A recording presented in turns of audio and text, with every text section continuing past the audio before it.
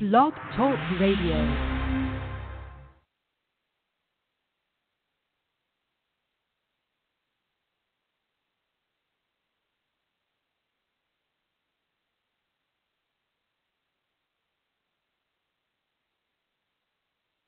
Hey everybody, this is Eric the Smoke Moran, and you're listening to Heroes 101.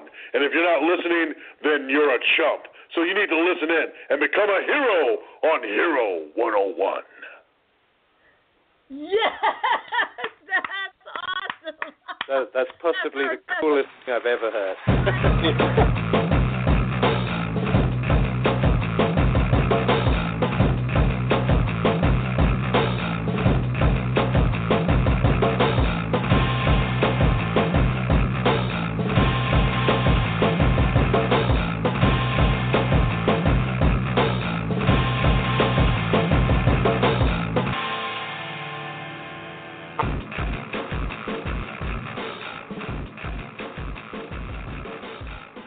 4 or 5 moments. That's all it takes to be a hero. Everyone thinks it's a full-time job. Wake up a hero, brush your teeth a hero, go to work a hero. Not true. Over a lifetime, there are only 4 or 5 moments that really matter. Moments when you're offered a choice to make a sacrifice, conquer a flaw, save a friend, or spare an enemy. I'm sorry, I was droning on. Welcome to Heroes 101 Radio. And talking of friends, apologies for the terrible Colossus impression. Talking of friends, this is Spectre from the New York Initiative. I've got to welcome my friends and yours, Rock and Bug from San Francisco. How you doing? Howdy, howdy, howdy. Excellent. Doing well. You know what? That was, I don't know what you're complaining about. That was excellent. That was a great, great impression. Bug and I were looking at each other going, whoa, what the hell? That was really cool. We liked it. I can't stop watching Deadpool, you know. It's probably the best movie ever, I think. But right? There was a reason for that quote, and we'll come back to that reason in a minute. But how are you guys doing in San Francisco anyway? Oh, man. Doing really, seriously, doing really well. Happy to be back on the air after a little summer breaks here and there, you know. But, yeah, doing really well. Can't wait for the next adventure. Had a lazy vacation recently, right? I mean, you were just messing around in the woods, chilling out. Is that right? Holy crappity crap. By the way, real quick, I want to mention that if you are on the hold in the queue right now, because we've got several people on hold, you know what? I'm going to save your phone bill and ask you to call back in about 5 to 10 minutes because that's when we'll be taking calls. And I don't want you poor people to sit there and go, geez, when are they going to shut up? But we definitely want to hear from you because we're inviting everybody to join in, and we'll get to that later. But, yeah, back to your question. Holy man, oh, my gosh. We took a trip across America again to New York, and we road tripped it, and we're fools because we brought our 2 dogs with us. Do you know what it's like to travel across America in a car with 2 dogs and 4 people? God, I'm telling you, we're lucky, you know, and we rented a car this time because our little tiny gas-saving hybrid would not have been big enough for everybody, and our big giant van that we took across America 3 years ago just needed a break. So we rented a vehicle, and it was a lot of fun to drive that vehicle, but congratulations on your new vehicle, by the way, Spectre. I loved it. I saw pictures. But, yeah, we went across America, helped with Bug and I do film catering. So we got to do, this is like our fifth film that we've done catering for. Something like that. Something like that, yeah. And they all roll together. Yeah, they all roll together. And then we did that for a week, saw some bears, saw some lightning, and when I say lightning, you East Coasters have the world's greatest lightning storms. It's ridiculously scary sometimes. And turned around and drove home, and here we are. That took us almost an entire month, that trip. So, whew, yeah. Yeah. So if you ever wonder what superheroes do on vacation, it pretty much involves driving 7,000 miles, you know, and then cooking for 12 hours a day in a kitchen which is 120 degrees. Yeah, that's not even, he knows. This isn't an exaggeration because I was in contact with Spectre while we were doing that. Yeah, the kitchen that we were in was, the air conditioning was out, but the show must go on, right? So we had to cook We have to cook their breakfasts, their lunches, their dinners, and make sure that they have snacks throughout the day, because you know how these diva stars are, right? But yeah, the kitchen reached temperatures of like 110, so we had to hydrate. We were wearing sweatbands across our head that had been doused in water, and just looked crazy. It was like a paramilitary operation. It was insane. That's what she said. Oh my God. And you know what's cool is my family came up to visit Rock and Bug while they were working, and while they were slaving away in the kitchen, we actually went out for ice cream, and we ate maple and bacon ice cream, and we were in there while we ate it. It was Wow. Yeah, you know what? That's why when we see you in a couple of weeks, we're gonna kick your ass. Oh shit! No, we're just gonna eat ice cream in front of them. We're gonna lock him in a hot room and eat ice cream. We'll send him video of us eating ice cream while he's locked in a hot room. Exactly. This is my punishment. So maybe we've kind of been remiss in explaining who the hell we are, what this radio show is, and what it is that we do, which is much better than what I tried previously, which was what we are and who we do, but whichever of those floats your boat. So we are members of a group called The Initiative, who are a loose coupling of various groups across the country and some in Europe who are involved in various kind of altruistic or outreach type pieces of work. We are part of a community that's known as the Real Life Superhero Community, and we do a whole bunch of stuff that I kind of figured before we get into the guts of this show in terms of who are the real life superheroes, maybe we should explain what it is that they do. So, I guess one thing that we do a lot here in New York is homeless outreach, and I guess the problem of homelessness is different depending on where you are in the country. There's different weather, there's different government programs in place, so there are different needs. But certainly here in New York, food is a big problem, personal hygiene is a big problem. Simple things like socks are just a major problem to people who are out on the streets. And then obviously in the winter, warm clothing and coats and hats and gloves when we get down to single-digit temperatures. So that that's one thing that we do a lot of here. Generally, put money from our own pockets into collecting these things, or have drives through various local companies that are willing to help us generate some supplies for the homeless community. And then we go out on a Thursday every week and primarily look around the kind of mass transit systems in New York City and find the people who are typically the people who don't fit in the shelters for whatever reason. They don't feel safe there. They've got a family that would be split up there. They may have been mugged or raped or worse in these shelters. So, there's normally a very good reason why they're on the streets. And to be fair, some of them have drug problems and alcohol problems or both. But they're still human beings, and they still need, clothing and food. So those are the people that we try to help on a weekly basis. And I know, obviously in San Francisco, the problems are different over there, although similar. And I know you guys do a lot of work with needle pickups, right? You've been doing that for years. Yeah, we're trying to hit 8,000 this year. So we'll be our fifth year doing it. We're heading on to our fifth, and we're up to 7,000 something. And that sounds disgusting. I know it is. To know that we're finding more and more out right on the main streets. I mean, we took pictures just this past weekend of how close the pile of needles was lying next to this main thoroughfare. We got a picture with a lady pushing her cart right past them, and they're out there. We have a lot of homeless in San Francisco, and unfortunately have one of the country's largest number of heroin users. And who happen to just leave their needles lying there. So, regardless of whether they have a drug or alcohol problem or not, like Spectre said, they're still human beings, and they still need help. They still need our help. So, the weekly outreaches the needle pickups are essential. The weekly outreaches are something that we really try to get behind, because if we don't do it, not many other people will.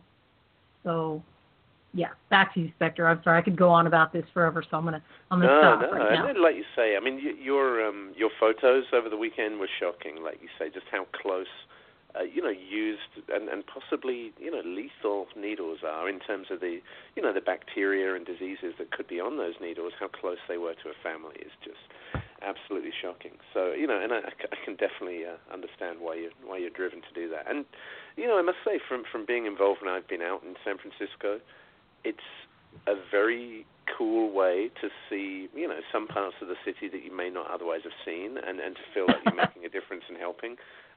It's a very different smell to what I'm used to. There's right? Yeah.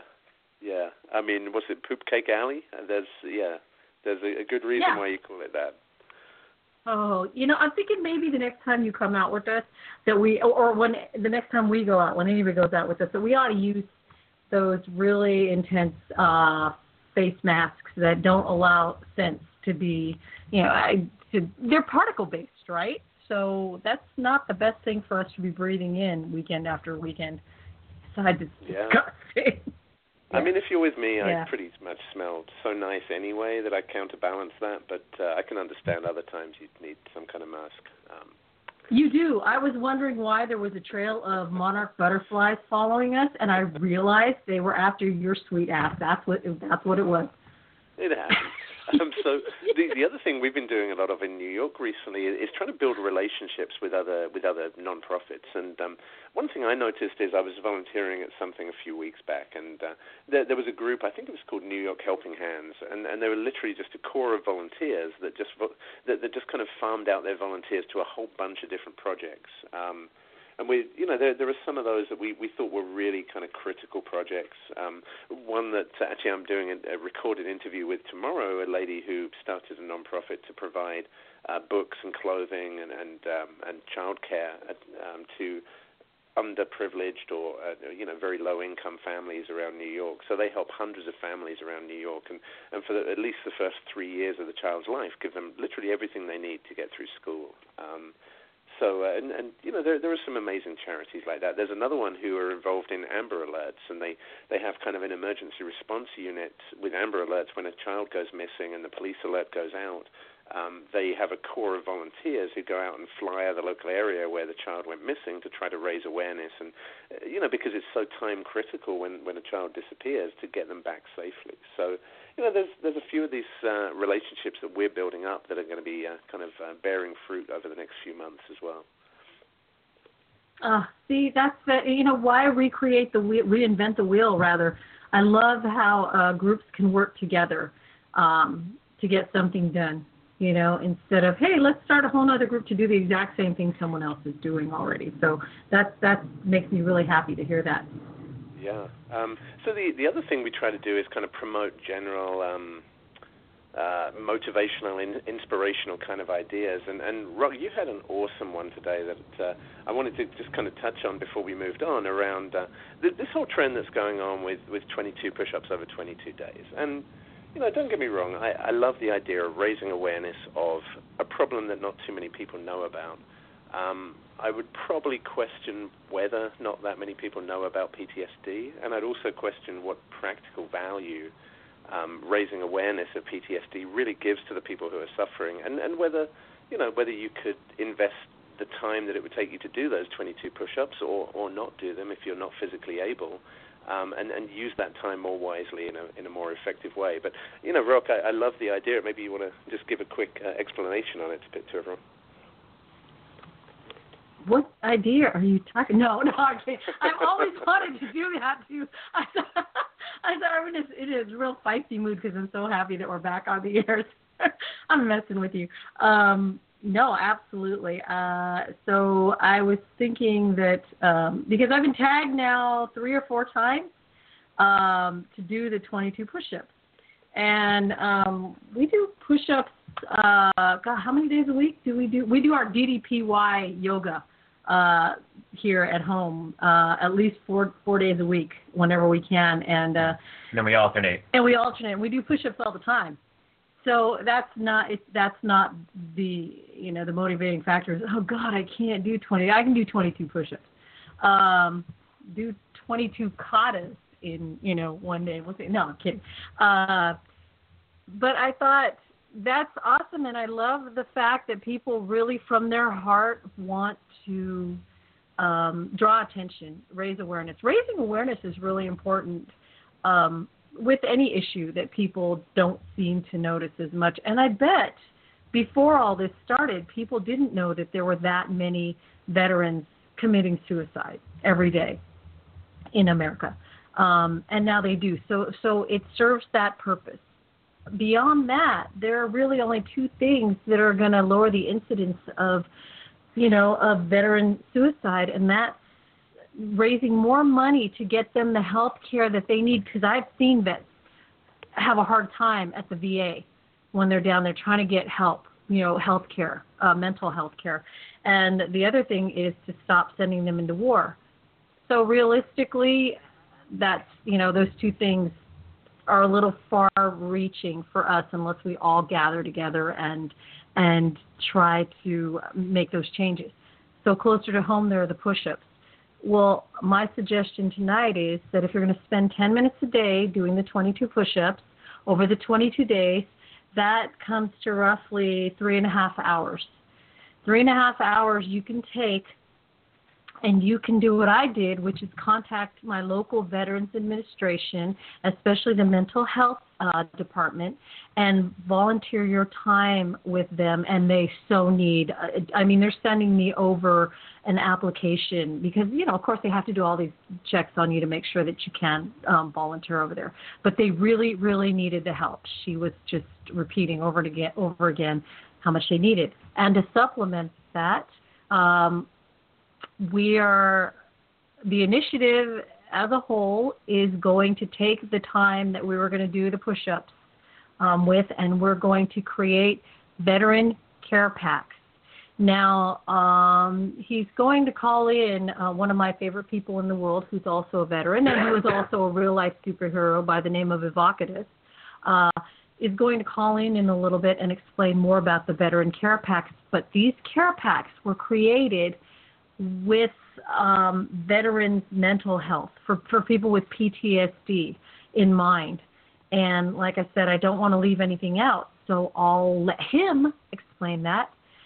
But I, in my heart, believe that the 22 push-ups thing is a very sweet, wonderful way to try to do something when we don't know what to do. But what we're offering tonight is something tangible that you can actually do instead of push-ups that those veterans may never see, may never hear of, may never affect them in any way. These veteran care packs and the volunteering at your local VA will absolutely benefit a veteran who needs it. So once he calls in, we'll put him right through.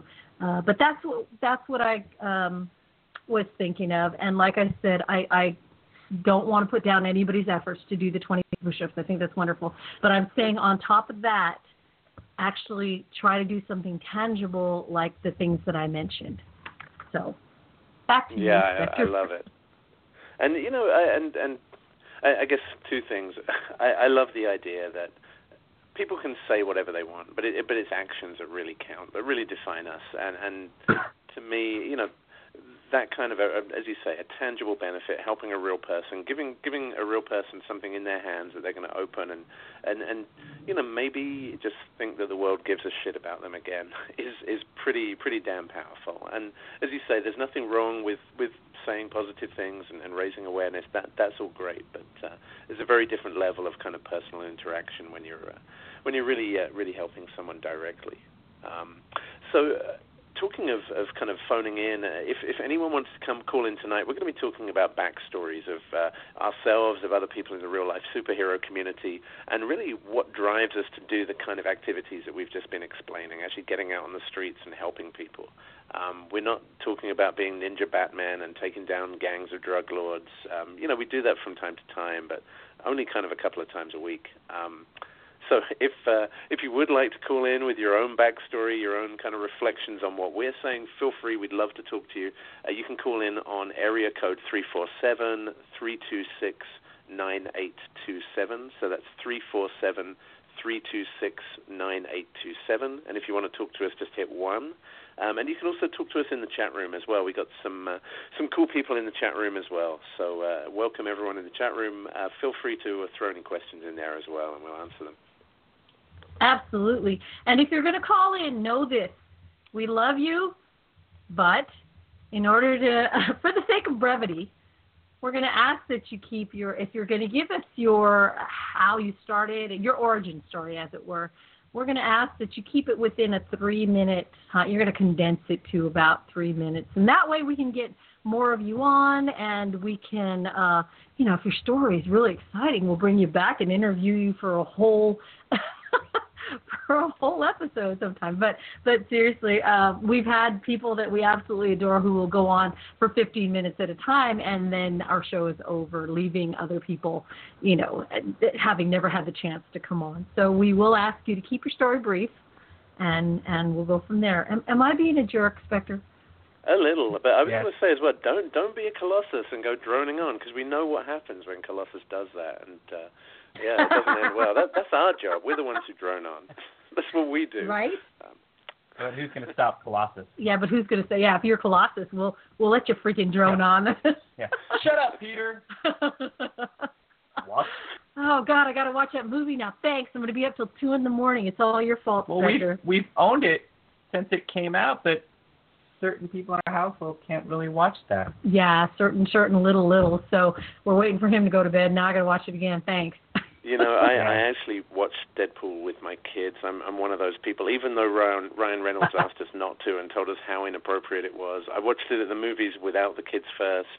Then I got hold of it locally, and I fast-forwarded it through a couple of scenes that were a little extreme, but the rest they just watched. I just figured, screw it.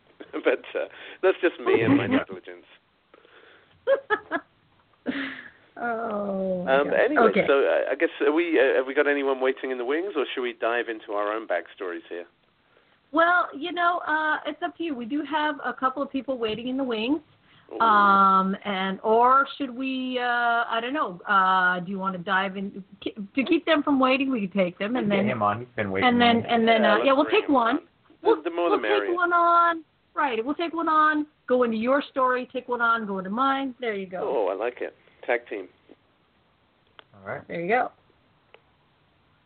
All right, so we're bringing in, I think I know who this person is. Welcome, you're live on the air. Hello? Hello there. Hello? I know who this is. And this would be Mr. Frost. Do you know who it is? I do. Mr. Frost, am I right? Am I right? Do I have it? Damn it. See? You back. Darn it. Hey, welcome back, man. How's it going? It's going awesome, thanks. How about yourself? Oh, pretty good. Just getting back into the swing of things around here. For those who don't know, Robert Frost is a member of a real-life superhero group called the Paradox Corps. And he thinks he can fool me, but I know that voice. So there you go. And by the way, before we dive into your backstory, Robert Frost, just in the chat rooms we got Simon Petrikov in there who's just asking a question about PTSD and veterans programs. But if you don't mind, sir, I'd like to just hold that one until we have our veterans program expert on later on, and we'll get the answer from the horse's mouth, as we say. Oh yeah. So okay. Sorry, I just wanted to address that before we moved on. But yeah, welcome, Robert Frost. Thanks for having me. What's going on with you guys? So we were just about to dig into some backstories, basically who we are, where we come from, and why we got into this crazy real-life superhero gig. So are you interested in sharing that kind of a story yourself? You got a box of tissues handy? Is it a this is going to be tearjerker one? Really depressing. It's going to be very depressing very fast. Oh man, okay. I'm ready. Stop playing that, bud. Jeez. Okay. No, seriously though, we're ready. Basically, about 6 years ago, long story short, I was not heading into the right path in life, and this dude intervened in a situation I shouldn't have been in. Thought he was a cop. Turns out he tells me he's what's called a real-life superhero. I'm about 16 at the time, freaking out, thinking I'm going to jail. There's a weird motherfucker in a Halloween costume that's telling me that I'm going to jail, and I'm freaking out. Long story short, go with this guy. Tells me about, he does these outreaches and does citizen crime prevention, and I go with him, and things are going good. And the girl he was dating at the time broke up with him, and she came on to me, and we started dating. Long story short, kind of why I do needle pickups like you guys is because she was a heroin user. And if anybody knows druggies, they don't stop. So that relationship was bad for about a year. The entire group that we started here was nothing but internalized drama and people attacking each other, unto the point where she eventually passed away of an OD because she was a user while we were dating. Then he, after the group decided to split apart, got himself into multiple situations he shouldn't have handled, and he had his own life taken, so they were gone. Then I met up with Paradox, and things have been sort of on the go and pretty good as of late. Holy moly, that is a... Wow. As you say, you cut a long story short there, but that's a pretty impressive I gave the Cliff story. Notes version. No kidding. That's that's quite an origin story. That's some. I mean, and I know it's like we're not going to make light of it or anything, but the way that you rolled through it, it's like so matter of factly that, and I know there's a lot of hurt and pain behind that, but it's just the way you rolled through it. First of all, we appreciate your brevity, but man, that's. I'm kind of the way I see it is the lessons we have in life. They tell us a story of where we should go, not where we want to be, and where we want to be is in the past. I look more towards the future and look back at it and say, hey, shit happened. Oh, see, I envy that. I really do. That's a good way of it. It's almost Buddhist in the way that you just, you can let it go and just be like, okay, it happened, but this is what I'm doing with it. And we have a friend, Miss Fit, who we've talked about so often, and she knows how to channel. She told me once that, I said, I never see you angry. She says, I get angry, but I take it and I channel it. And she channels it in the gym and with her outreach work. And you obviously know where and how to channel yours, so kudos to you, sir. Breaking stuff in the gym, too. It's interesting how many people you talk to in the real-life superhero community who, are not necessarily goody two-shoes, who've come from the other side. They've seen the other side of that coin and have decided to turn their lives around for whatever reason. And, I find that kind of interesting because, it means that you're working with people who, I guess for one, they have some street smarts. They've been out there and they've done it, and they kind of know how the system works. And also, they're just a bit more sympathetic, I think, to people who are on the wrong side of the law for whatever reason. And I'm always a little skeptical of those people who are desperately, calling the cops on a guy selling a bag of weed on a corner. Sure, he's probably not doing the neighborhood any benefits, but he's also not the root of all evil either. And beating this guy up isn't going to solve anyone's life. Exactly. That's why you need to put on a ninja costume, hide in the bushes, jump out, and say, I'm a superhero. Yeah, in the Batman voice, right? Exactly. That's very. If you call it that way, I might not recognize your voice. That's pretty. By the way, you mentioned the gym, and I want to tell you thank you on air for starting the Fortress Fitness group because I like watching those, looking at the posts and going, oh, okay, I'm going to try that next time I'm there. In that. I've been trying to reach out to her, and she's been dodging my messages. I want to try to have her spearhead the entire thing so that we get it bigger. Oh, heck yeah. All right. I'll put a bug in her ear. Oh, God. Wah, wah, wah. That was terrible. God. Just trying to diffuse the tension. Yeah, no, we'll get her involved. So thank you for starting that. But and you know what's always, the thing that always succeeds in luring Misfit out, if she, because I know she's crazy busy with her movie at the moment, but if you want to get Misfit on the hook, the one thing you need to do is promise that you'll join the Warrior Dash team in LA in April. and she won't be able to resist that. Mm-hmm. Yeah. Oh, that's a good point. She never does. If you say you're going to be part of the next Warrior Dash, she completely mentors you from there on. You know. So yeah. She's like a cat with catnip. Yeah, totally. So yeah, in the Warrior Dash, we can talk about that later too. Thank you for sharing that. It's funny. We've talked back and forth for years online, and I never knew that. Did you have any idea, Bug, about that? That's an intense origin story. I did not.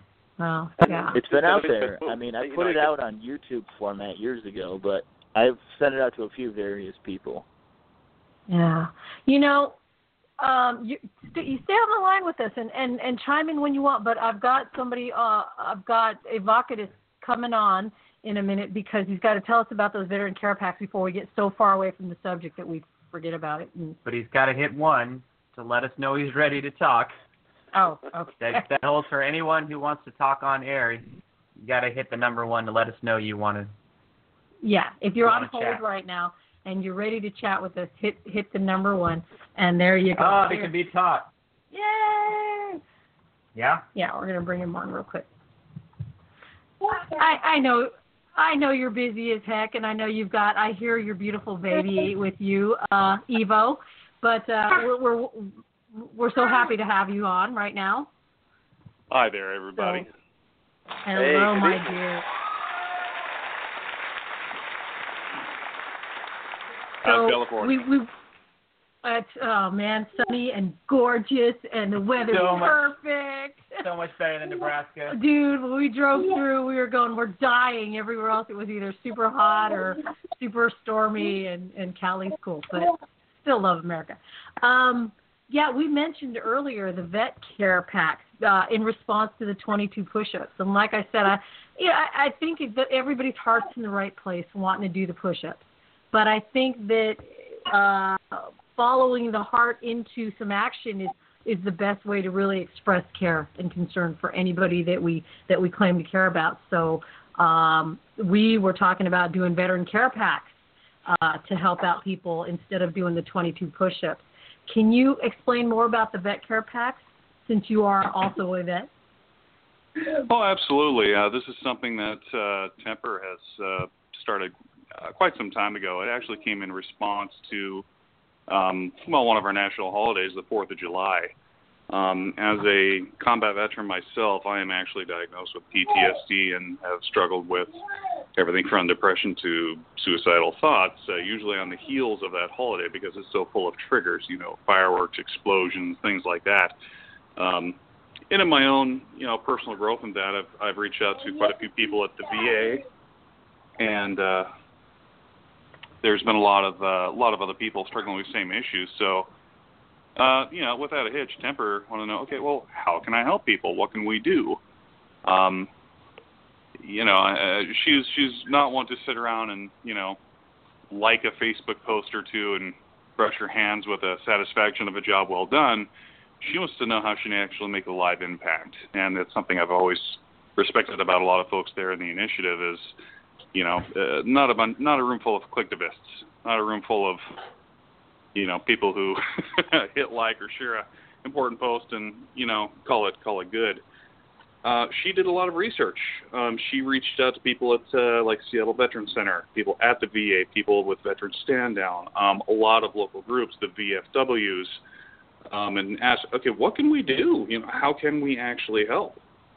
In talking with a couple actual people at the VA and people who specialize in therapy and care for veterans who struggle with, triggers or PTSD or, whatever the case may be, she put together basically a useful pack for people that struggle.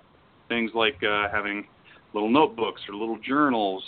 We solicit people that to write little encouraging notes, like everything from hey, chin up to please be careful and here's how you reach out.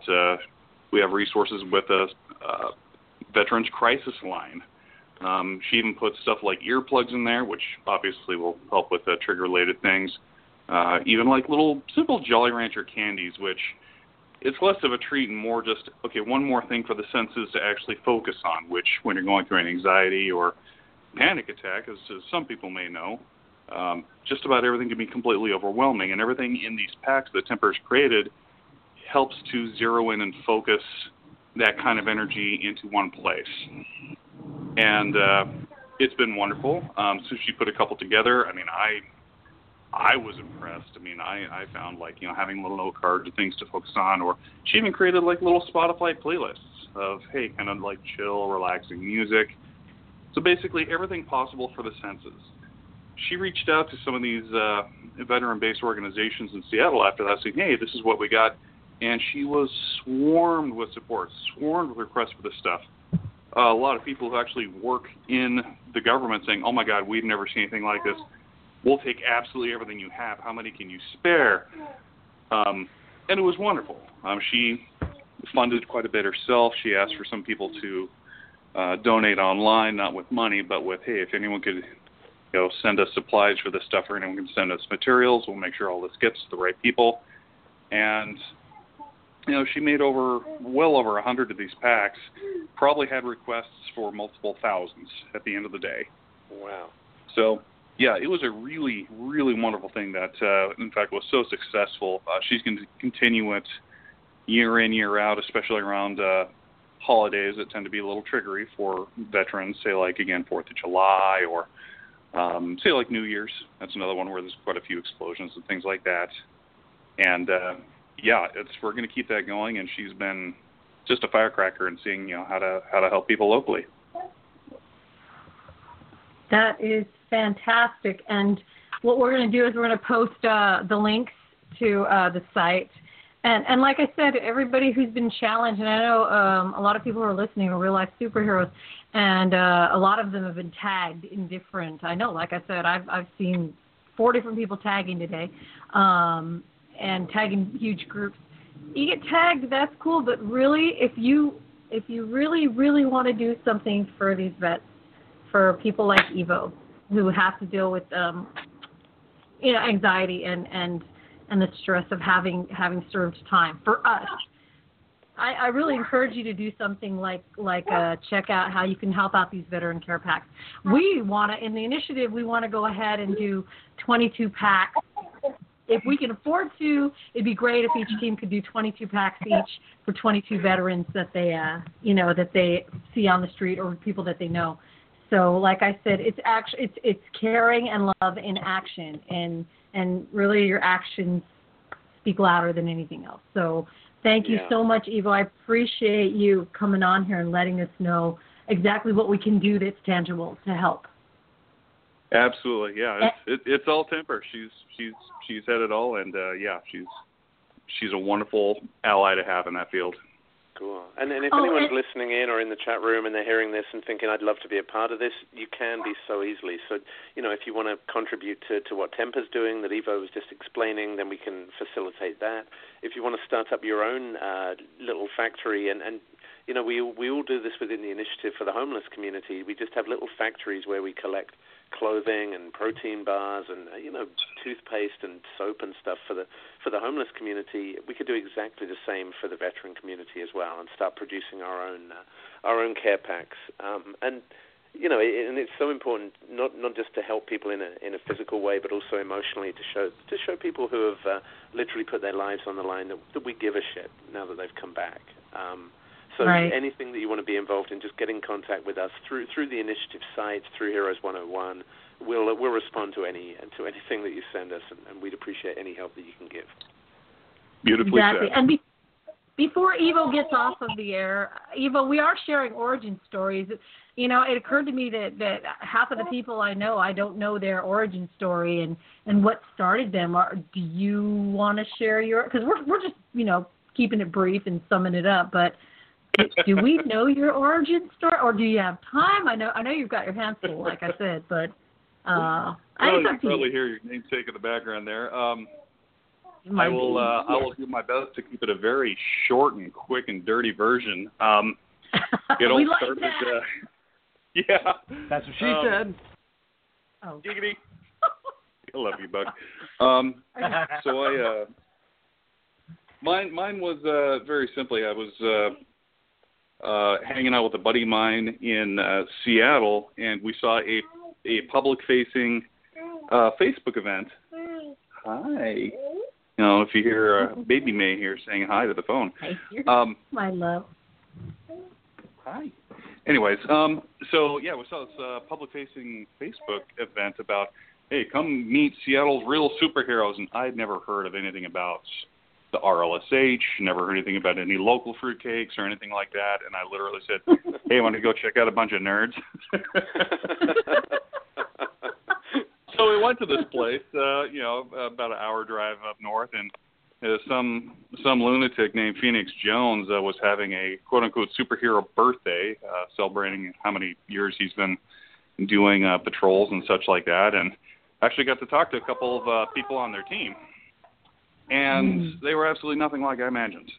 I envisioned, I guess, what we a little bit more senior in the community would call the ninja landies. People wearing black and hiding in bushes and carrying machetes. And I mean, we've seen them all, right? We know the exact demographic we expect to see when we hear something like superheroes and stuff like that. And the people I spoke with, I don't know if anyone out there might recognize the name Captain Karma. Probably one of the smartest, most genuine people I'd met at the time. He showed me he was absolutely like anyone else. Dude was mid-30s, married, had kids, mortgage, worked a 9-to-5 job, enjoyed participating in his community, had no illusions about having actual superpowers or anything like that. And, left an incredible impression. And sure enough, he had also been prior military. It turns out, and he actually asked, well, hey, you're a big dude. What would you think about ever maybe volunteering for an event or being part of a block watch sort of thing? Like, what the heck? Long story short, within a month I'd gone through a series of tryouts and then several trial runs and stuff like that. Ended up in a leadership position on the team with Phoenix Jones, and ended up actually being the guy who ran his team for upwards of about 2 years. Incorporated a bunch of stuff I'd missed about the military. I'm a military veteran, as I mentioned earlier in the show. I've been in the Army for 10 years. Did a lot of stuff in aviation, logistical mission planning, things like that. And I gave it up once I had my daughter, who's now almost 9. I simply just wanted to be a present parent, which in my particular MOS, it was very high demand for people like that overseas. So I knew that if I continued to stay in the military, I would have been deployed overseas probably a couple times. And, it's a hard thing coming home. Like when you go to war, you leave a baby at home, you come home and you get a 2-year-old who has no idea who you are. I absolutely didn't want to be that person. So I left it, and I have no regrets. And being a parent and a father is, best thing in the world. I love it every day. But I'd be lying if I said I didn't miss a lot of things about the military. And I tell you what, the RLSH community had a lot of the things I truly missed about the military. Running a squad, have small team tactics, actually getting out there, boots on the ground, as it were. But without things like, ever having to deploy overseas or be responsible for when somebody else lives or dies. Obviously nobody carries lethal weapons or anything like that, and it had a lot of the stuff I actually truly missed, and it filled, selfishly, a very large hole that I kind of left behind, and this gave me a chance to actually exercise a lot of the strengths I already had and did very well with. So that's kind of I won't get into how things have changed and evolved since then, but that's basically my origin story. No, that's a very cool thing. Thank you for sharing. Yeah, I never knew that. See, again, how many people never knew all that. Well, I'm really glad you did. It's interesting that you mentioned at the end as well that the kind of the benefits that you get from doing this kind of volunteer work and outreach type work, and a lot of people in the RLSH community are almost embarrassed that that they feel good doing this, that there are some benefits to them, and they make friends, they meet pretty amazing people, and feeling, and as you say, it's almost a selfish feeling of, I had a great night tonight, helping homeless people or doing a free self-defense class or whatever it was. But hey, I guess it's a benefit both ways, really. Oh, absolutely, yeah. I think everyone loves to say, this is completely for altruistic reasons, and I just want to help my fellow man. But there's nothing wrong with saying, hey, you know what? I get a lot out of this, or this has really helped me as a person, or this has helped me move on, or this gives me a focus that is otherwise missing in day-to-day life. If I don't know if most everyone I think has seen The Incredibles, right? The old Pixar movie. Yeah. One of my favorite pictures and favorite scenes ever is Mr. Incredible working in the insurance office, this giant hulking guy sitting over this tiny little computer, and you just talk about a fish out of water. And I think a lot of people in the RLSH community, their origin stories often start with something akin to that in their own way, that they're doing something that, maybe it's good and takes care of family, but it's just, you can tell a little something's missing, or that they're capable of a little bit more. This has been that outlet, and I'm not afraid to say that, for all the good I've done, and, I could rattle off for a half hour all the different, things I've done for the community and stuff like that. But honestly, I'm proud of the self-development this has. I love what I've gotten out of it as well, and I like to think at the end of the day it's a win-win for everybody. Amen. That's I think you just summed up how I feel, with the whole thing. So that's by the way, you. Ivo, I got to ask you one question that came from a guy in our chat room called Simon Petrikov, who was asking, and we've kind of had some answers thrown around in the chat room already, but are you aware of any programs which pair veterans up with pets rescued from various, pounds or animal shelters that, again, I guess kind of saving animals, but also, giving veterans a focus in the terms of a new pet? What a wonderful question. There's not a lot of official, I'll say, like government-sponsored programs or things like that if you're not, for just veterans as veterans, period, not really. If you are a veteran with a certain kind of disability, or say if you've experienced like a traumatic brain injury, TBI, or if you have certain kinds of disorders or something like that, there are certainly service animals, but to pair up, say, like, animals with a shelter with a veteran or something like that, though I think it's a beautiful idea, and boy, I wish there was more like that. I think it'd be hard-pressed to find something that is at least, say, government-sponsored for something like that. And that's not to say that there's nothing in the private sector that doesn't help or support things like that, but if there is, unfortunately, I don't know about it, but I would love to see something like that out there for people. Yeah, so apparently there is something called Pets for Vets that I think, Bug, you found and posted in the chat room. So it looks like, I guess I suppose it's the days of the internet, right? Everyone's had every idea before, and hopefully somebody's acted on it. So we'll do some research into that, and if we find any more that are helpful, then we'll start posting the links up. That would be wonderful.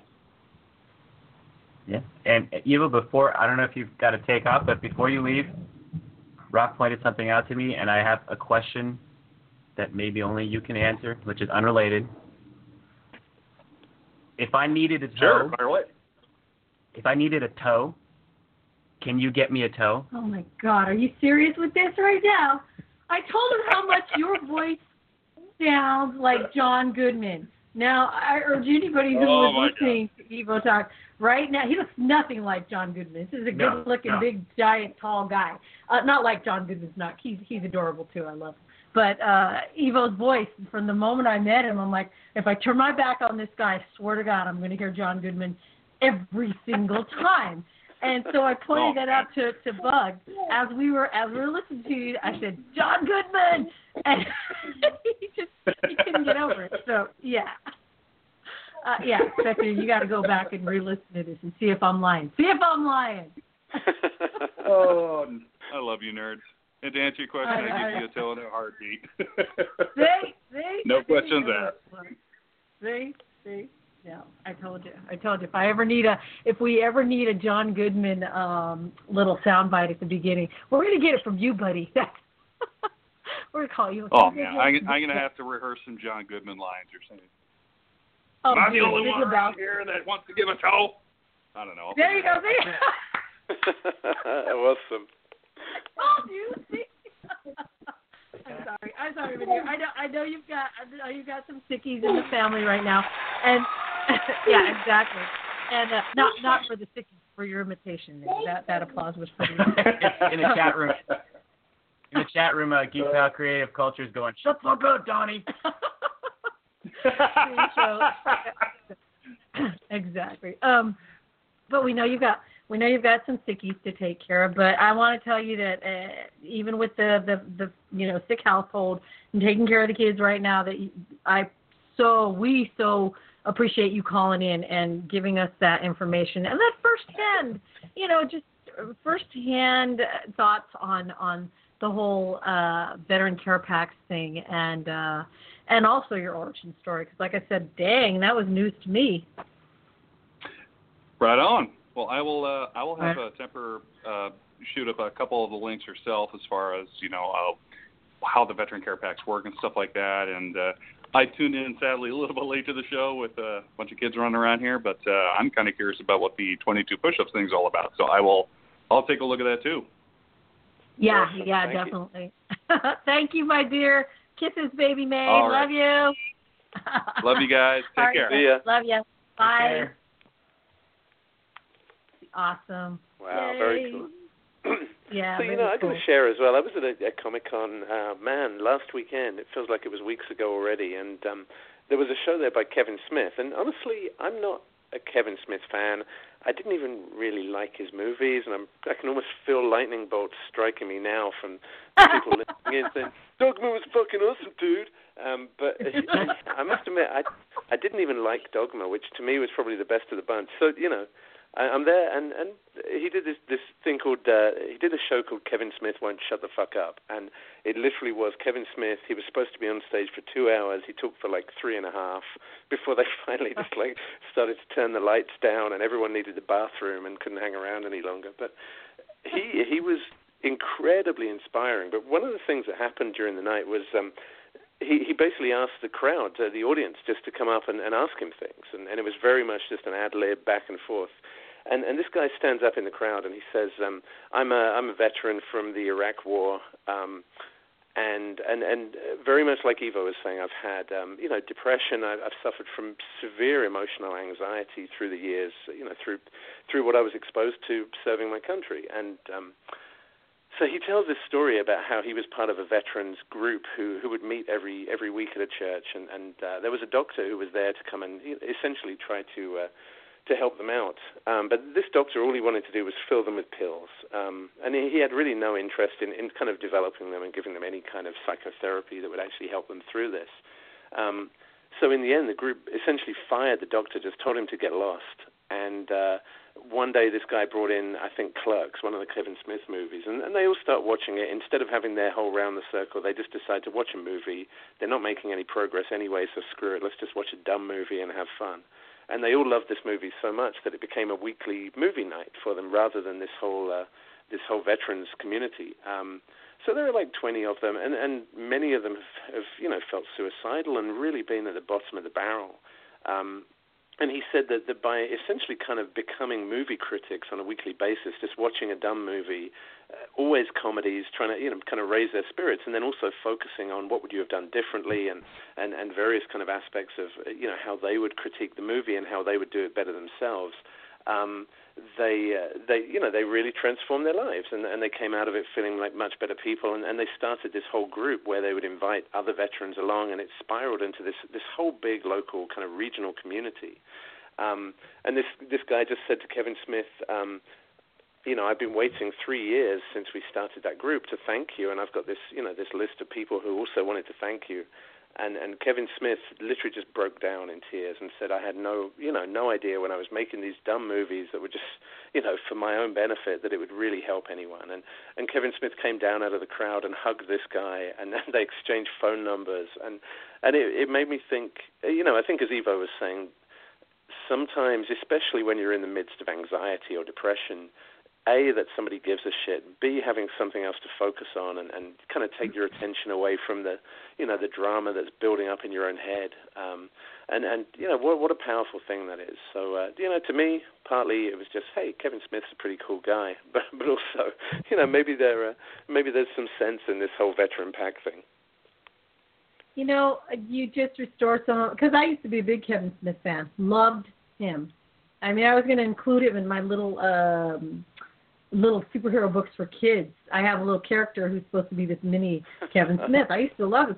And then I just got caught. I've been listening to him for years and years, and then I got tired of him. I'm like, dude, I'm really tired of hearing about your dick, okay? It's like, bless you. I can only hear so much about, and then, I keep hearing good things about it. It's as if the universe is going, no, man, don't give up. Kevin Smith's a good guy. And your story just now just sealed it because, yeah, good guy. If he was moved that much, and really I don't think he's full of crap to where he's going to put out some crocodile tears in front of an audience. I think that he's actually a good-hearted person. So thank you for sharing that because I needed to hear that about Kevin Smith again. Yeah, and Geek Pile in the chat room says that's one of his best heroic efforts, in my opinion. Otherwise, it's all anal, sex jokes, and weed. And yeah, I wouldn't disagree. Yeah. Oh, they were also asking if he in the chat room did he mention the Wayne Foundation? Yeah, he did actually. Two things: the Wayne Foundation, and if you're not aware of it, just Google it.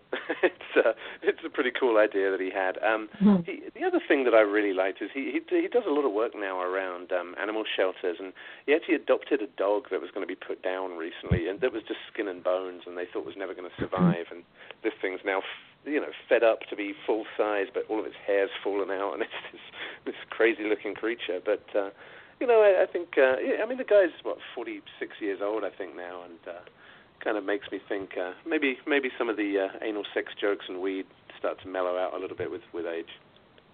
I kind of hope so, because you can't be like 70 and still telling us what you could be, I guess. I mean, like George Burns was feisty until the end, and so too funny. So your origin story, sir. Me? Because we kind of sidestepped yours, and we're not going to take any more callers until we hear yours.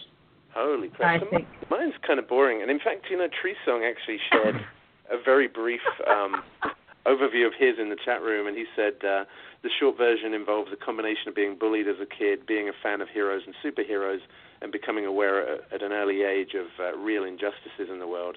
And, mine was also pretty much just that. But I suppose to put some more context around mine, I had a pretty boring upbringing, and I say boring. I mean, my parents did a good job, but there was nothing remarkable. I wasn't raised in a crack den and, or in a mansion.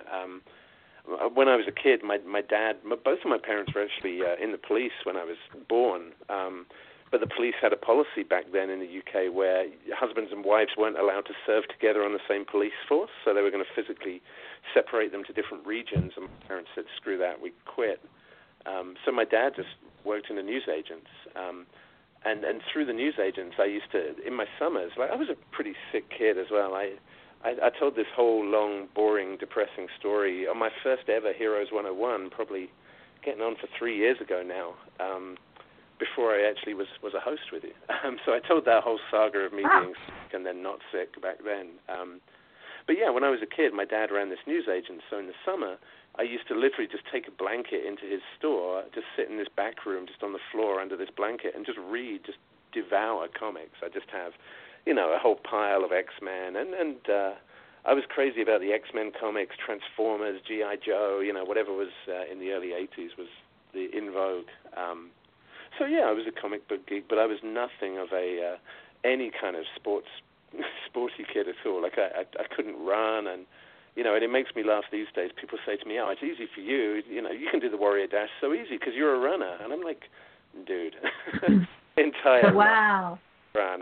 Like the last 2 years, I put some sneakers on and decided to hit the track. But before that, I did nothing of any note. So when I was a kid, as I say, my dad worked in a newsagent's. My mother put pills in bottles in a pharmacy. They weren't bad jobs. They weren't, millionaires either. So I had a very average upbringing. And then my dad, when I was, I guess, 9, had a business that he started that did really well, and we suddenly had money.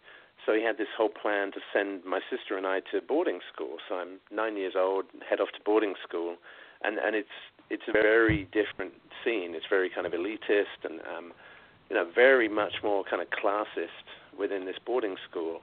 And then at 12 years old, I get shipped away to another boarding school, which is way far away from home. So, then I'm only seeing my parents and my sister kind of during holidays, during kind of the summer break and the winter break. Other than that, I'm in this huge institution, and for a sick kid, I was like really small for my age as well. At that time, when I was kind of 12, I was like 4'6" or something, and there are other kids who are 6 foot tall.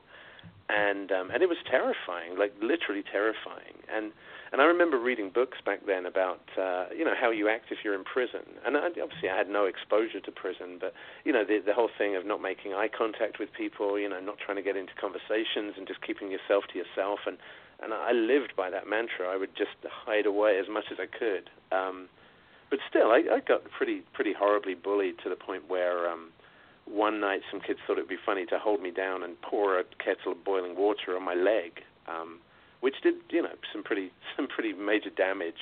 What the hell? Yeah. Wow. It was actually in the middle of a hurricane as well that day, and the ambulances couldn't get to the school to come and pick me up, so my teacher carried me on his back to the hospital, which, so maybe not that dull a story, I guess. Oh, my God. So, I was on crutches for a long time. But, I guess, again, to cut a long story short, when I came out of the sort of healing from that physical injury, it suddenly dawned on me. And kids exaggerate everything in their own heads. Everything's so much worse than it really is. But in my head, it dawned on me, those kids could have killed me that night. There's nothing that would have stopped them doing it. And in my head, they were capable of doing it. And it suddenly dawned on me, you need to learn some form of self-defense in order to get through this alive. It's not like, wouldn't it be cool to learn karate or kung fu? It was, if you don't learn some form of self-defense, you're going to die in here. Like, it's a death sentence. And it was that serious. As I guess I was like 14 years old at that time. So I picked up, then I was learning karate and jiu-jitsu and a whole bunch of other stuff. And got crazy into martial arts at age 14. And then my dad's business fell apart, and I ended up being shipped to the other side of the country and being put in a very, very kind of low-income area where there were huge social problems in the school. And again, it came back to the need for self-defense, to basically stick up for myself, because I was still a tiny kid, a real runt of a kid in a school with much bigger, stronger kids who, like to bully people. So that's kind of where I was coming from. But I guess, I obviously I changed. I'm not 4'6" anymore. People who know me kind of see me as a bit more athletic, and I've got into a few more things since then. But I guess to me that sort of reinforced a few things. Firstly, it's the fact that you need to be able to defend yourself. And one of the things that I loved when I first saw the HBO superheroes documentary, actually, and I loved the idea that, as well as the homeless thing and the safety patrols thing, there were groups who were actually teaching free self-defense classes to at-risk communities, and that to me was a huge benefit to the community, to be able to take people who are targets and who are naturally victims and turn them into people who are confident, who are not willing to be victims, and that's incredibly important. So, when I moved over here to the U.S., as I say, I'd seen this HBO superheroes documentary and a very similar one they made in the U.K., which was a lot less appealing. But I'd seen people like Dark Guardian. I'd been very impressed with the way he came across. I'd actually seen the New York Initiative and been quite unimpressed with the way they were portrayed, and I know they felt the same way. I'm not bad-mouthing the guys. But they were portrayed, much more as being vigilantes, and it kind of focused on the masks and the whole, the whole ninjalante deal. so, you know, I come over and I immediately, I saw the homeless problem in New York, and I'd sent Dark Guardian a message on Facebook that evening and said, hey, man, you know, I really want to find a way to help. You know, is there anything I can do? And he immediately sends me a text message saying, I'm just going out in an hour. Do you want to join me? And I'm like, wait a minute. I didn't really mean do. You know, I kind of thought maybe I could send $10 or something, not get out there and do it. But I went out, and, you know, most of my life story is something like that presents itself, and I say, screw it, hey, why not? And I do it. And that's pretty much, you know, why I'm now in New York. I'm not living in the UK anymore, why I've got a pretty successful career, and why I head up the New York Initiative now is just saying, hey, screw it, let's just give it a chance and see what happens. So, you know, I worked with Dark Guardian. I did a lot of security patrols, kind of safety patrols, focusing on trying to reduce some of the more aggressive drug crime or prostitution in New York. And then did a lot of work with the New York Initiative when Zero and the guys were together in the group. We did a lot of work then around kind of missing persons or local rapes or sexual assaults. And you know, eventually just ended up picking this thing up. And, you know, there's a story behind me now being in the New York Initiative again, but it's, again, a very boring one. That's I wouldn't waste your time on. So that in a nutshell is me, I guess. I'm still reeling over how that part. I'm seeing it in the movie, the teacher carrying you on his back to the hospital. Because, yeah, they could have killed you, dude. That's some serious stuff. Yeah, and, you know, there are, I think, you know, people kind of, there's definitely an elitism around the private school system, particularly in the UK, where it's very much old world, and, you know, there's definitely a huge snobbery around that.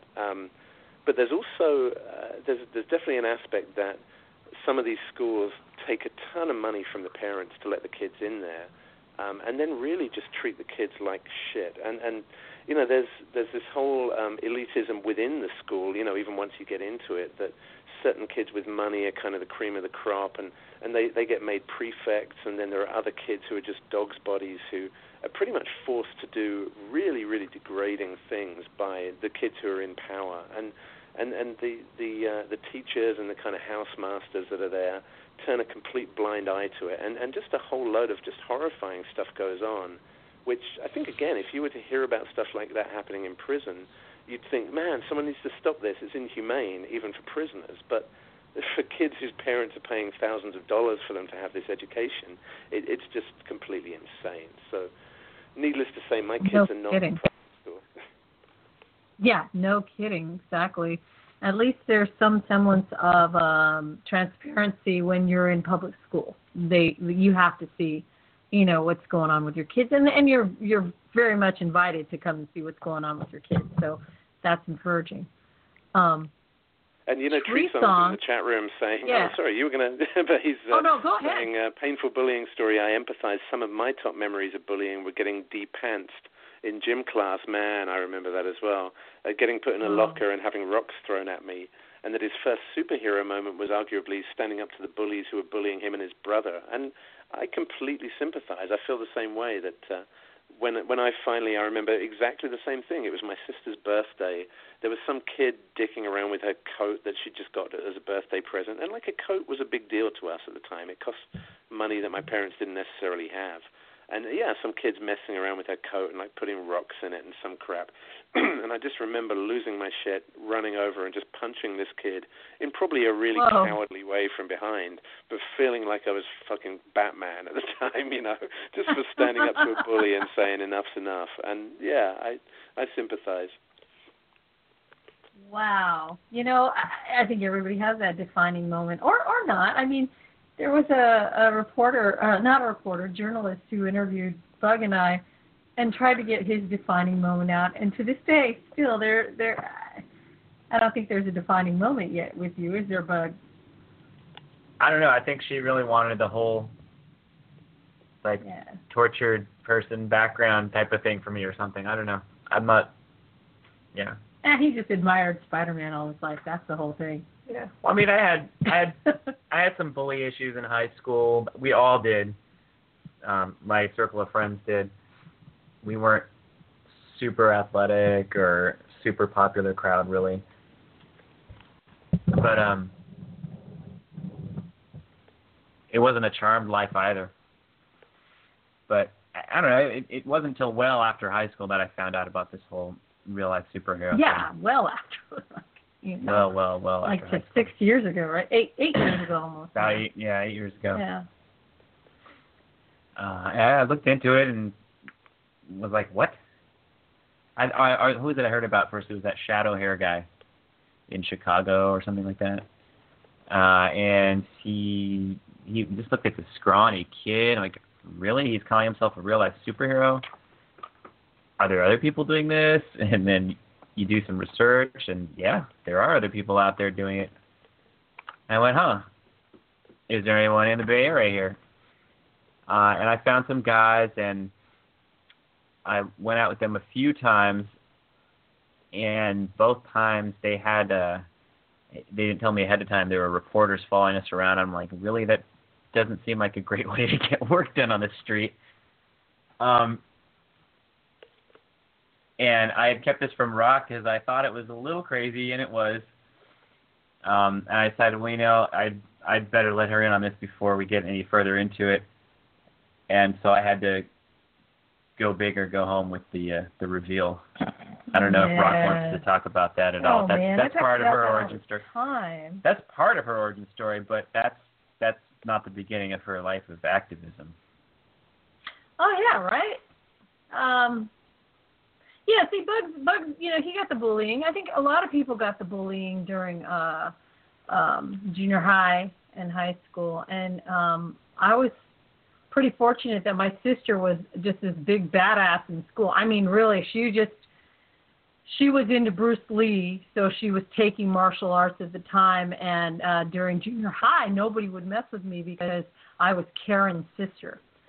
So seriously, my sister was just so cool. I was like, don't mess with her. But then we moved, and no one knew who Karen was. My sister had moved out by then, and I moved into a really rough neighborhood. I mean, my high school was Richmond High, and for those of you who know anything about Richmond, California, that's where that movie Coach Carter comes from. And that was the high school they were talking about. That it was not an easy high school.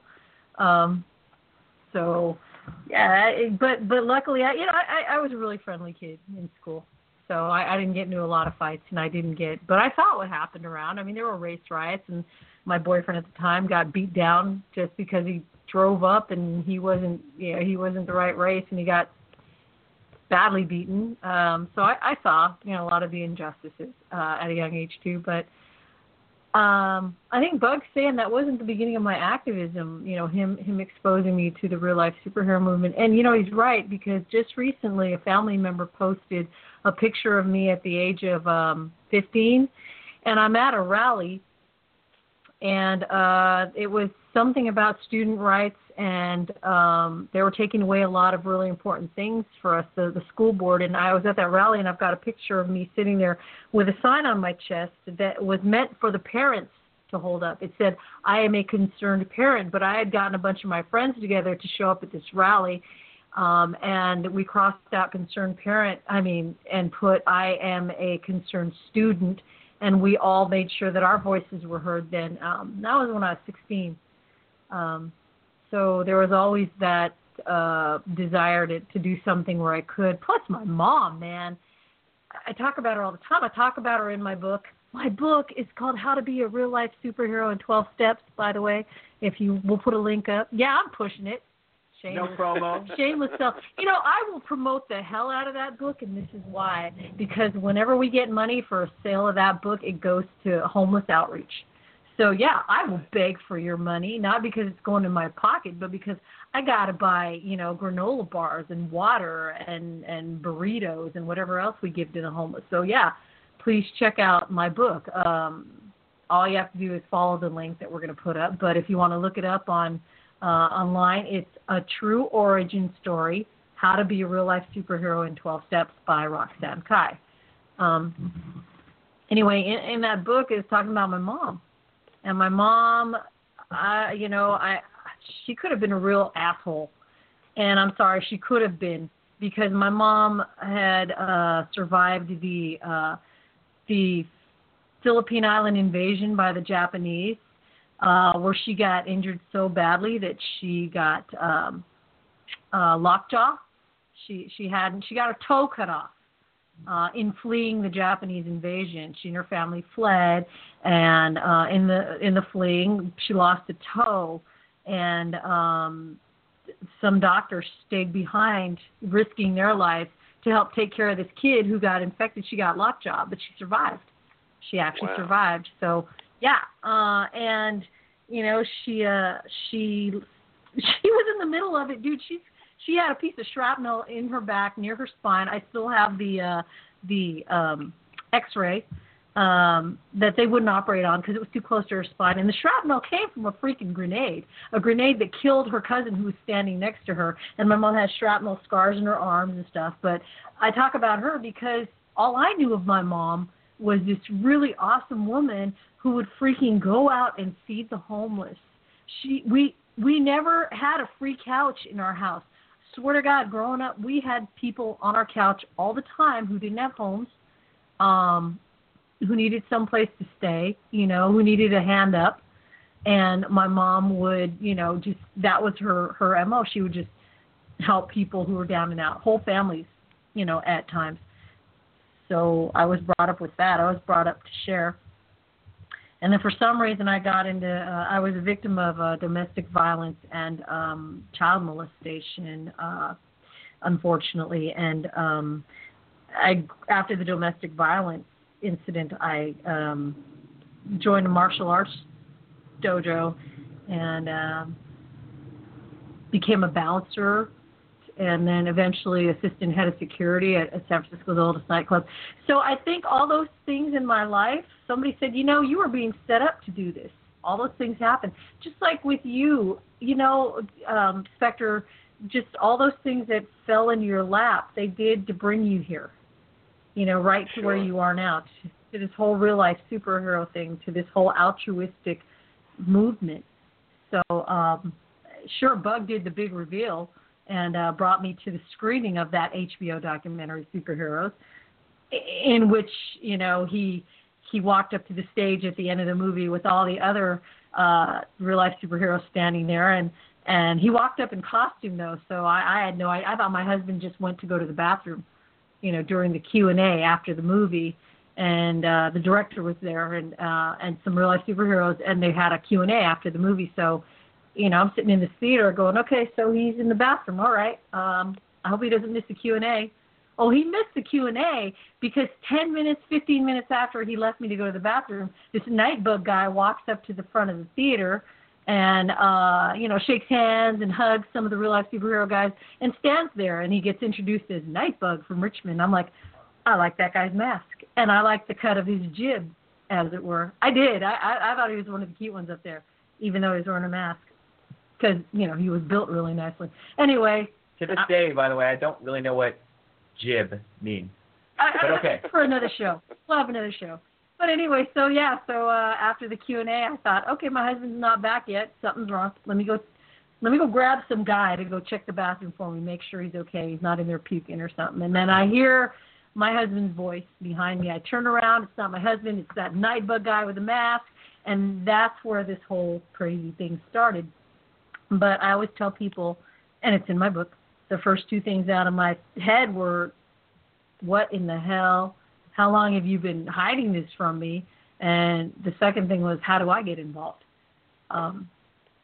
So yeah, that was my origin story, how I got into this whole real life. Why did I give that away? I just realized. I should have said, if you want to know, buy the freaking book. I should have left it on a cliffhanger. Damn it! that was like the teaser trailer version. I'm sure there's some good stuff in there too. There's so much more. Yeah, it's pretty cool. So there's much more. And pictures. And pictures of that night too. So yeah, and the other guys he was with and everything. So, and in the book, there's pictures of there's pictures of essentially almost, what are we? This is 6 years. We're going on our sixth year of doing this. So there's pictures and advice from all kinds of different real life superheroes. So literally, I have like 40 years total, worth of info from all kinds of real life superheroes that have contributed to the book. So and they're in there, and their pictures are in there too. So pick up the book because it's a lot of fun. And like I said, I didn't write it alone. I wrote it with the help of the real life superhero community. So yeah. Anyway, there you go. So, I'm actually going to buy that book, and I'm going to bring it to San Francisco when I come out in 2 weeks, and I'm going to ask you to sign it because it sounds freaking awesome, and I don't know why I haven't picked up a copy yet. Because you hate me. I mean, you take it for granted. You take our friendship for granted. I mean, no, I'm kidding, dude. I just realized that sounded like a sponsorship thing as well. Heroes 101 is sponsored by Roxanne Kai and her new book. I love this book. But it wasn't that. I genuinely don't know why I haven't picked it up yet, and I'm going to, and I'm going to ask you to sign it, and you just better sign it, or there's going to be trouble. Oh yeah, I will, dude. You've been. It's not like you haven't been busy. I mean, I'm not giving you excuses or anything, but you're doing the show tonight. Next week you can't do the show because you're going to be in the UK, and then after that you're going to be in Boston. So yeah, it's not like you're sitting on your thumb. Why are you booing him? You can't do the show. Oh, yeah. Because you can't do the show next week. I think we might have a guest host. I believe that Impact, another real life superhero, has offered. Oh my God! I'm just kidding. Has offered to do a segment on a subject that he finds pretty interesting. So, and it's kind of along the lines of this one too. So it's a nice follow up. But yeah. Yeah, when I'll be anxious to hear what you think about it. And anybody who bought the book, by the way, like I believe was Robert Foster's in the book too. There are so many people in the book. Those of you who bought it and who've read it, I would really love to hear what you thought of it because there's a follow-up book coming out called Patrol, and it is coming out hopefully next fall. And it's all about exactly what the title. It's about patrol. I'm gathering stories about patrols, humorous, scary, just crazy, anything. And already I've got quite a few amassed. So yeah, let me know what you think about the book. Cool. And, I've got a patrol story for you as well if you want one, but definitely one for another show. Oh, are you serious? Oh, okay. Cliffhanger. Yeah, absolutely. Right on the edge. Who did Negan kill? Was it Glenn? Was it Maggie? Well, you're going to have to wait first. Eeny, meeny, miny, mo. All right, then. So, okay, we've got 7 minutes left? Yeah, we've kind of gone on, haven't we? Yeah, we have. I mean, it's like I said, we could do literally an entire month's worth of origin stories, having people call in and letting us know because there's so many there in the real life superhero community, and not many people get a chance to talk about it. So I don't know, maybe we'll have a follow up to this show when you get back and see who else wants to share theirs. Because like I said, I bet every single time someone calls in, and if we know them and have followed them for years, we'll go, we did not know that. That's pretty damn interesting. Yeah. So. Yeah, and you know what? The whole reason I wanted to do this show in the first place was because, and the whole Colossus quote at the beginning was people assumed that, and we've even had a show in the past that kind of alluded to the fact that there must be something different about you, upstairs for doing this stuff. There's got to be, it's almost the opposite of being a sociopath. It's somebody who cares too much, and it must almost be like a mental illness in order to want to do this. And I've always disagreed with that. I've always thought that the people who do what we do are just average people who look out there and say, I want to make a difference. I'm sick and tired of just walking past the homeless people and ignoring them and pretending to ignore them and treating them like animals. I'm sick and tired of, ignoring the problems around me, and I just want to step up and do something. And I think some people naturally do that. Some people get to the point where, they've had enough of ignoring the problem and they kind of feel obliged to do it. And for other people, it's a real effort every single time, but they still make that effort for the right reasons. And I guess, my point is anyone could do this and everyone should do this. And, Colossus says 4 or 5 moments. I would call bullshit on 4 or 5 moments, because I think most of us who do this do 4 or 5 moments a week. But I think if everybody in the world were to give 4 or 5 moments when they actually do something for other people, the world would be a hell of a better place than it is right now. Amen, dude. Seriously, we've seen regimes brought down just by people putting something on Twitter and hooking up and getting the numbers that they need to just make huge change. And something like homelessness, we all know because there's no money in it. It's taking way too long to get to see anyone affect any change. And just like with all the crimes that we see that could be solved or prevented, again, there's not enough money to help affect that change. So I'm glad that we're out there, even being the small percentage that we are. I'm glad to see that it's growing and that people are sticking with it, because I think after all these years, we've, seen people come and go like that. And we've seen people talk the big talk, come in, hit hard, and then fade away in 3 or 4 months. So I'm really happy that we're still here. I'm grateful to those who are in the real-life superhero community, those veterans. And I hope that this keeps growing. The effectiveness keeps reaching farther. Well, I sound like a freaking card, don't I? Hallmark card. At least you're not still advertising that freaking book. I know. I could add that at the bottom. Brought to you by... This Hallmark card brought to you courtesy of... When are we going to get some sponsors? That would be kind of nice. Who would we even have? We could. We could. Let's see. Who would want to sponsor a bunch of real-life superheroes? Kevin Smith. Why don't we just freaking call out Kevin Smith? Yeah, just do $20 a month. Seriously. Yeah, $20. I mean, the guy, come on, it's not like he can't afford it. We had Chase Masterson on here, so she cares. I think we do need some sponsorship. You know what, though? We'd end up with Heroes 101 is sponsored by Donald Trump. Building the wall one brick at a time. And we'd, oh, shit. Oh, God. Okay, I'm going to zip my lip because that's a whole okay. Let's not do politics. This is self-control right here because I'm trying very hard. Or we get McDonald's, especially did you hear about that? I don't want to go into it, but did you hear about that McChicken sandwich video? Oh, man. Yeah, I've managed to not look at it, but I'm feeling like after the show, I might horrify myself just to get... my God. Don't look at it. I'm glad I haven't seen it yet. Don't see it. It's bad. It's all bad. And not like I was going to go run out and buy a McChicken sandwich, but now it'll probably never happen in my lifetime now. So anyway, I'm sorry. I'm besmirching the rest of the show here with this. I'll stop. There you go. We have a little over 2 minutes. We have a little over 1 minute. So fair enough. Well, I guess in that case we just need to thank everyone who dialed in, right? Yeah. I mean, thank you, Robert Frost. Thank you very much for Evo and for little baby May, the cutest baby in the world right now, I think.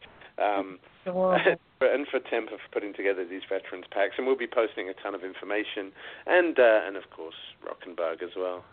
So you guys are going to be back next week with Impact. I'm actually recording a show tomorrow with a local charity called Room to Grow that I'll be talking a lot more about in 2 weeks when I come back, and we'll have a whole set of interviews recorded with the owner of that nonprofit. So. And then we get into my trip to San Francisco when we'll be together for some crazy crap, whatever we arrange. And then holiday. Oh, hell yeah. And man, where's the year going? It's been fast. It's been a beautiful, knock on wood, awesome year so far. Oh, by the way, thank you to our everybody in the chat room because you guys have given us a lot. Yeah, absolutely. So you guys, Simon Petrikoff, I love that name, who is actually Will Spike, and also let's see, Tree Song and Geek Pile Radio. And, oh, my gosh, we're running out of time. Thank you to all of you. And there you go. Have a great week. Thank you, my co-host. You're awesome. Cool. Right. I'll talk to you guys in a couple of weeks. Have fun. Have fun. Safe travels, too. And be your own hero. Woo! Do something! Do some music. Right? Good night. Good night.